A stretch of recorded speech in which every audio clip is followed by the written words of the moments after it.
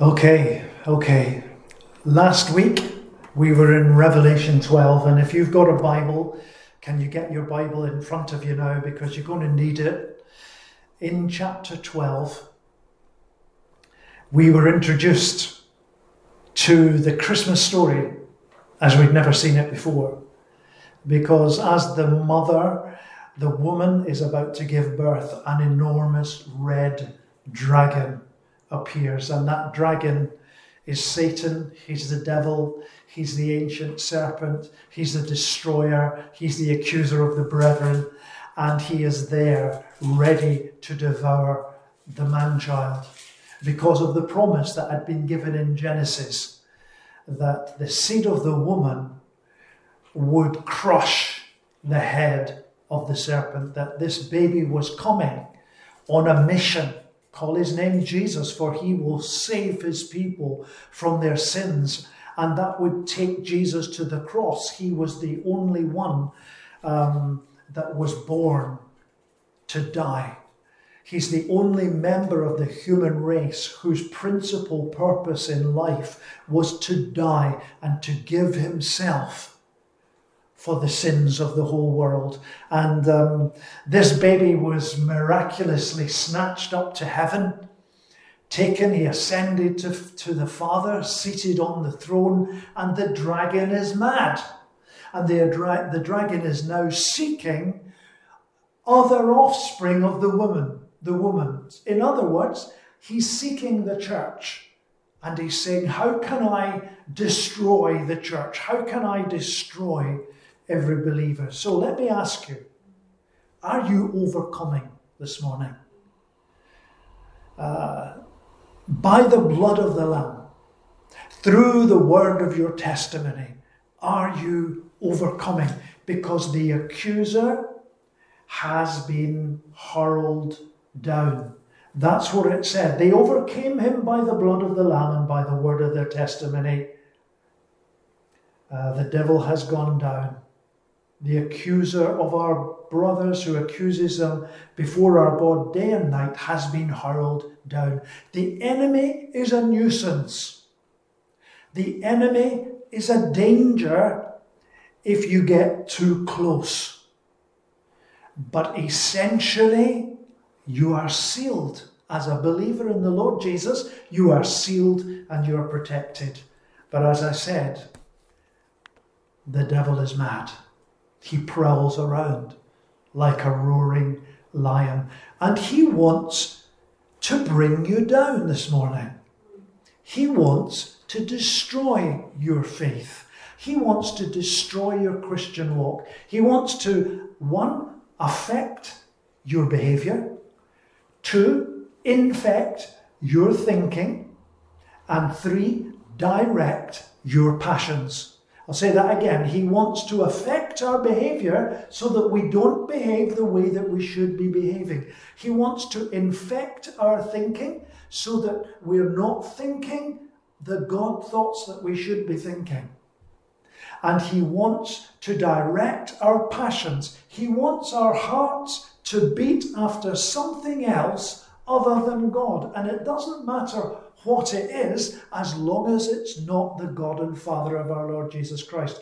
That's his strategy. Now, how is he going to do that? Well, let's read some of chapter 13. This is not a particularly edifying passage. It's an instructive passage, but it is awesome.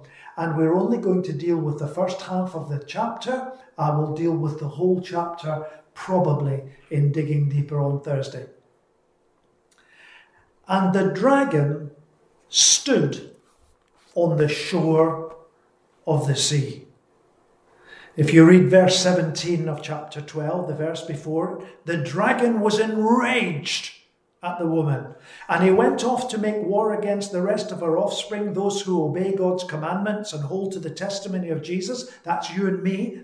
And the dragon stood on the shore of the sea. The sea is often portrayed in the Bible as a malevolent force. It's a force that threatens For example, in Genesis 1, when God is creating the world, the whole of the world is covered in water. It's covered in sea, and it's absolutely no use for human habitat. And so God has to reduce the territory of the sea. He has to allow the land to rise up and push the sea back into its boundaries. In Genesis 6, because of the sin in the world, there is the impending flood, and Noah has to build the ark to protect humanity from the sea. In Genesis 14, it's the sea that prohibits the children of Israel from escaping from the powers of Pharaoh and the Egyptian army. And Moses has to put his staff over the water and part the sea so they could be delivered. And when we come to the Gospels and the life of Jesus, as far as I can see, the only thing that environmentally threatened the life of Jesus was the sea. The disciples wake him up on the boat and said, "Don't you care that we perish? We're all going to drown in this storm, including yourself." And Jesus rebukes the sea and he says, "Be still." So the sea in the Bible is a malevolent force, and the dragon is standing on the shore of the sea because he's going to bring something out of the sea to fulfill his strategy in chasing down the church of God. And I saw a beast coming out of the sea. That's why he stood on the shore. I saw a beast coming out of the sea. He had 10 horns and 7 heads, with 10 crowns on his horns, and on each of the heads a blasphemous name. He is receiving both power and authority. You can have authority and be powerless. You can be powerless but have no authority. This beast has the authority to be powerful, given to him by the dragon. 10 horns. 10 is the number of strength in Revelation. Horns have to do with strength. Headship, authority has to do with headship. Crowns. The beast I saw resembled a leopard, fast, but had feet like those of a bear, powerful, and a mouth like that of a lion. The dragon gave the beast his power, his throne, the great authority. So the beast has authority and power by proxy from the dragon. One of the heads of the beast seemed to have had a fatal wound, but the fatal wound had been healed. What's that about? Digging deeper. The whole world was astonished and followed the beast. Men worshipped the dragon because he had given authority to the beast. And they also worshipped the beast and asked, "Who is like the beast? Who can make war against him?" The beast was given a mouth to utter proud words and blasphemies and to exercise his authority for 42 months. You know it now. 42 months. 3.5 years. 1260 days. Time, times, and half a time. Half of 7. Not the full story. Wow.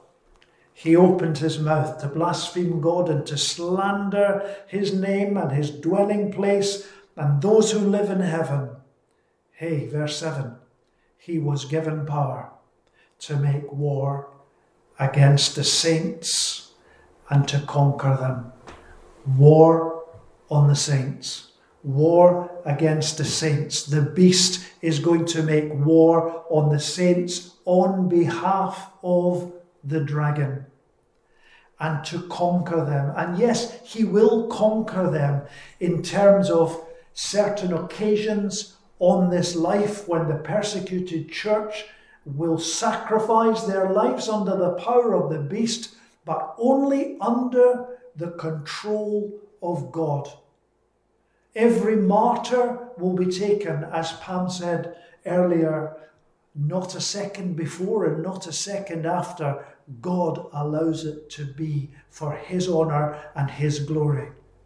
And he was given authority over every tribe, people, language and nation.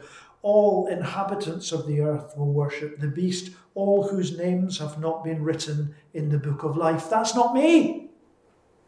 My name is written in the book of life. I have received the gift of faith that God has given me. God has adopted me into his family. And so whilst all the inhabitants of the earth will worship the beast, I'm not going to. Are you going to? Are you going to give honour to the beast? You say, no. Are you sure? You sure? All those whose names have not been written in the book of life, belonging to the Lamb that was slain from the creation of the world, he who has an ear, let him hear. If anyone is to go into captivity he will go. If anyone is to be killed with the sword he will be killed. This calls for patient endurance and faithfulness on the part of the saints. Patient endurance and faithfulness, I believe, is at a fairly low level in the church today. I don't think it's held high enough in esteem. That patient endurance matters. We are in a world where we don't want to endure. We don't want to wait more than 3 minutes for our beef burger.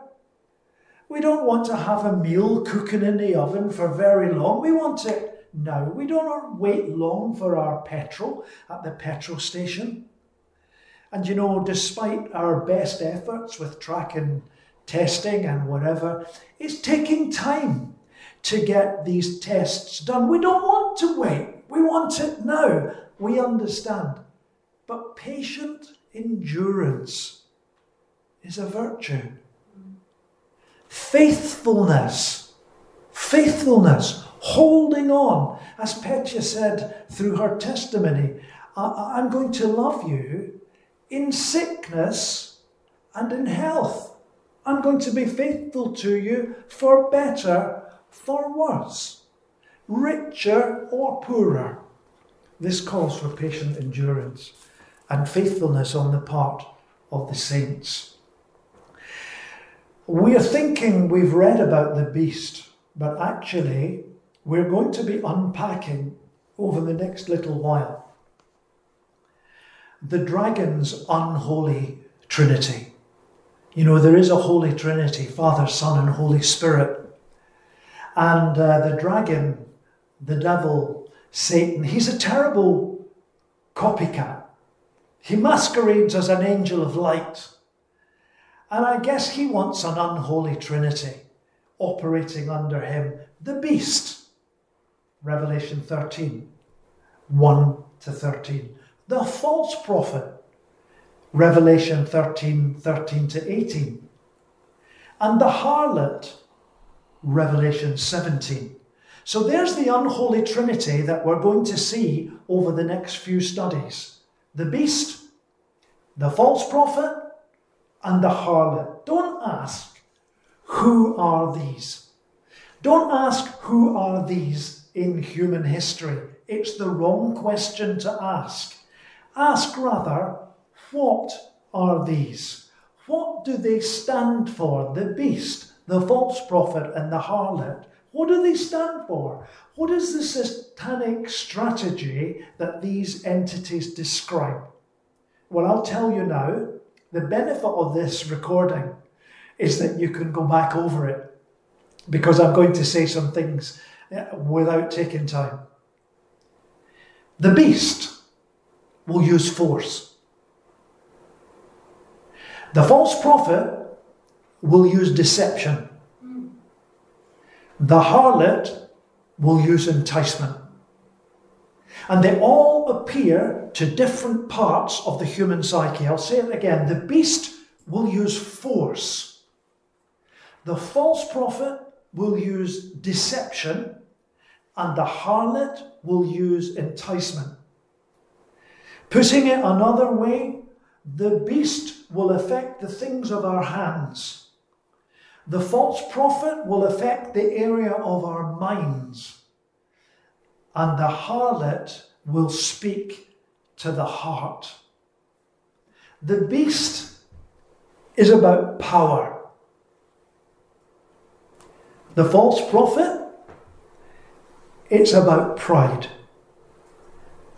And the harlot, she's about passion.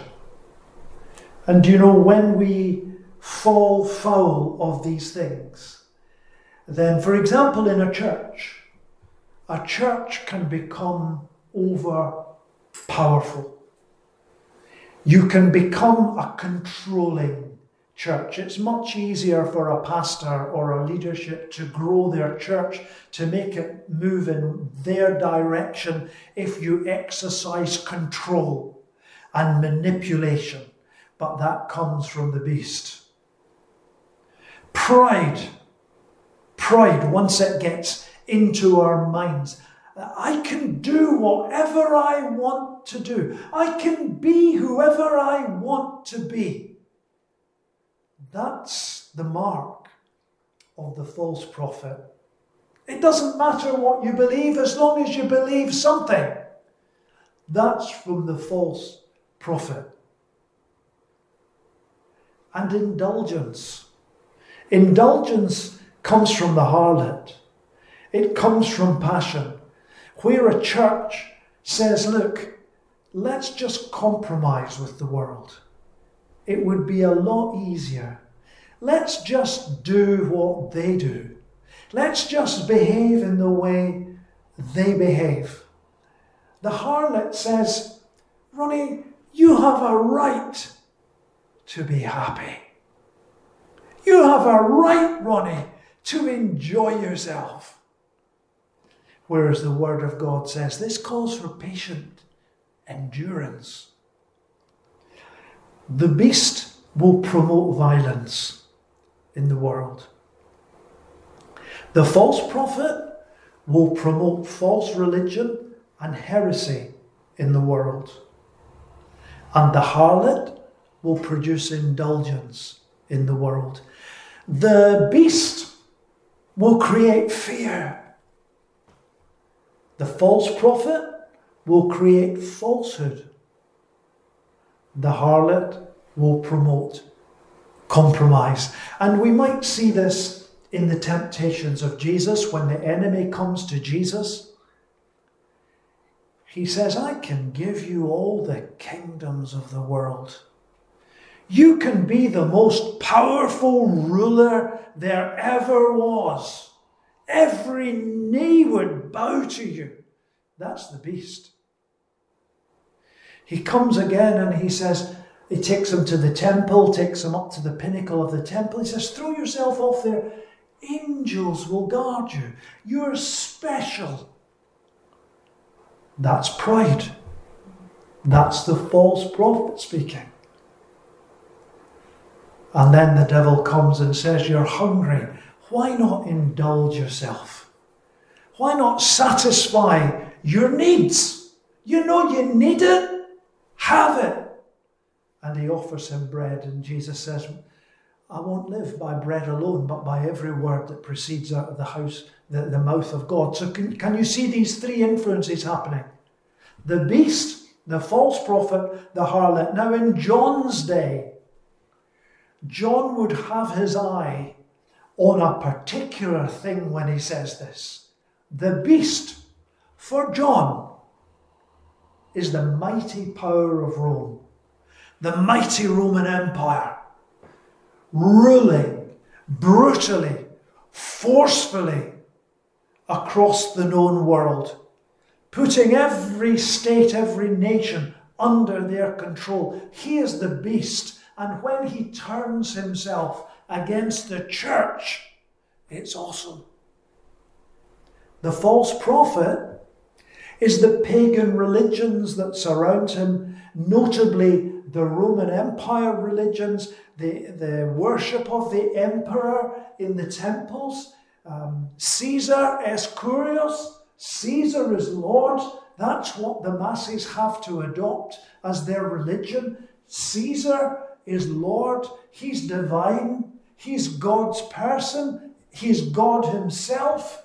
He's the false prophet, and that false prophet is propping up the beast who really is supporting the dragon. And then you have the harlot.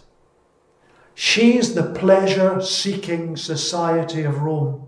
She's the one behind the amphitheatres and the Roman circuses, where they take pleasure out of their sadistic practices, pitting people against lions and bears, having ordinary people forced to fight gladiators. And along with that, sexual immorality on a major scale. So for John, he can identify the beast, the false prophet, the harlot of his age. And he has to recognize that they are persecuting the church, but only for 42 months. In more recent times, the beast could be Nazi Germany. The beast could be the USSR, former USSR, cordoning off the whole of Eastern Europe, holding it in his sway against their will, communist China, each with their own false prophet, each with their own each with its own propaganda machine. So Mao Zedong has his little red book. The Nazis, they believe in the supremacy of the Aryan race and Mein Kampf and all of that. The former USSR, the atheistic philosophy that was coming across. There is the false prophet propping up the beast. And each with its own godless pleasure wherever you find it. And each of these beast, false prophet, harlot profiles all down through the ages make war on the saints. It was given power to wage war against God's holy people and to conquer them, and it was given authority over every tribe, people, language, and nation. So the enemy will use any of these strategies at any particular time, any particular circumstance. So one day he might send a beast to oppose.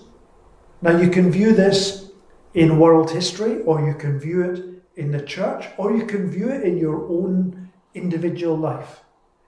One day he may send a beast to oppose, to resist, to persecute the believer. He wants to cause fear. He wants to tempt you to give up. Rather like, do you remember the parable of the seed? Some seed fell into the rocks and it grew for a while, and then persecution came. And it shriveled up and died. That persecution is coming from the beast. That's the enemy push. Is he pushing you this morning? Are you feeling fearful this morning? Are you finding it hard as a believer? Have you been persecuted to some degree? Is the beast active in your life? Or is it the false prophet? The false prophet sows doubt, and he sows deception. He plays mind games. He uses false teaching and false doctrine. He also, brings in all that you're receiving from your social media and from the television, all the things that are held before you, things sometimes that you know are sinful, and yet they are celebrated. And you're thinking, should I be celebrating it? I thought it was sinful. The Word of God seems to say, as I understand it, that it's sinful, but they are celebrating it. Should I be celebrating it? That's the pressure of the false prophet. Like the seed among the weeds, that it grew up and then the life was sucked out of it by everything else that was growing alongside it.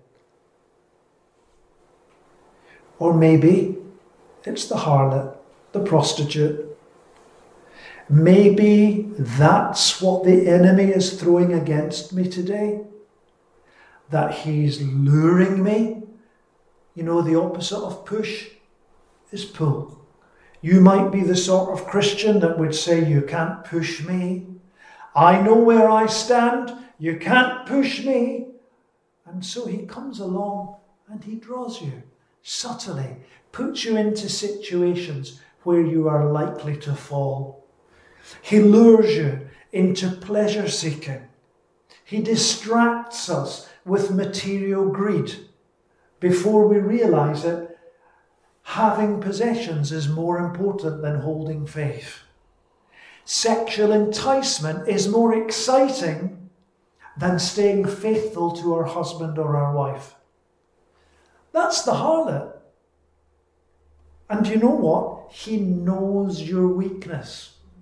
He knows my weakness. Many, many years ago, we used to talk about landing strips and how that for each of us in our lives, we have little landing strips where the enemy can land his planes and develop his work. And our life's tasks as believers, when we speak about resisting the enemy, is to be aware of our landing strips, to be aware of our weaknesses, and to take arm against it. Whether it be the shield of faith, the breastplate of righteousness, the helmet of salvation, our feet shod with the gospel of peace, the belt of truth, the sword of the Spirit, whatever it is, or praying in the Spirit on every occasion, we need to arm ourselves because the devil is mad. And he's got a beast. And he's got a second beast, the false prophet. And he's got a harlot. And they're going to be sticking around for a while yet. So, brothers and sisters, the message for today is be on your guard. Be on your guard. As we go through the book of Revelation, we're finding out more and more and more that there is tremendous good news and there's tremendous bad news. And we're going through some of the bad news just now. The dragon has an unholy trinity. So be on your guard. What do the believers fight with? What does John say in Revelation we fight with? The Word of God. The Word of God, our testimony, and the blood of Jesus. These are the things that we bring to ourselves. The blood of Jesus. In other words, we call upon God. We remind him that we are his children. We ask for his deliverance. Our Father who is in heaven, hallowed be your name. Your kingdom come. Your will be done. Lead us not into temptation, Lord. Deliver us from evil. And we feed on this word. Let's just remind ourselves of last week's verses. I heard a loud voice in heaven saying, now have come the salvation and the power and the kingdom of God and the authority of his Christ. For the accuser of our brothers who accuses them day and night has been hurled down. They overcame him by the blood of the Lamb and by the word of their testimony. They did not love their lives so much as to shrink from death. Therefore rejoice, you heavens, and you who dwell in them. But woe to the earth and the sea, because the devil has gone down to you. He's filled with fury, because he knows his time is short. Hallelujah. His time is short. There will come a time when the dragon and his Holy Trinity will go to their appointed place and they will cease to make war against the saints, and we will overcome.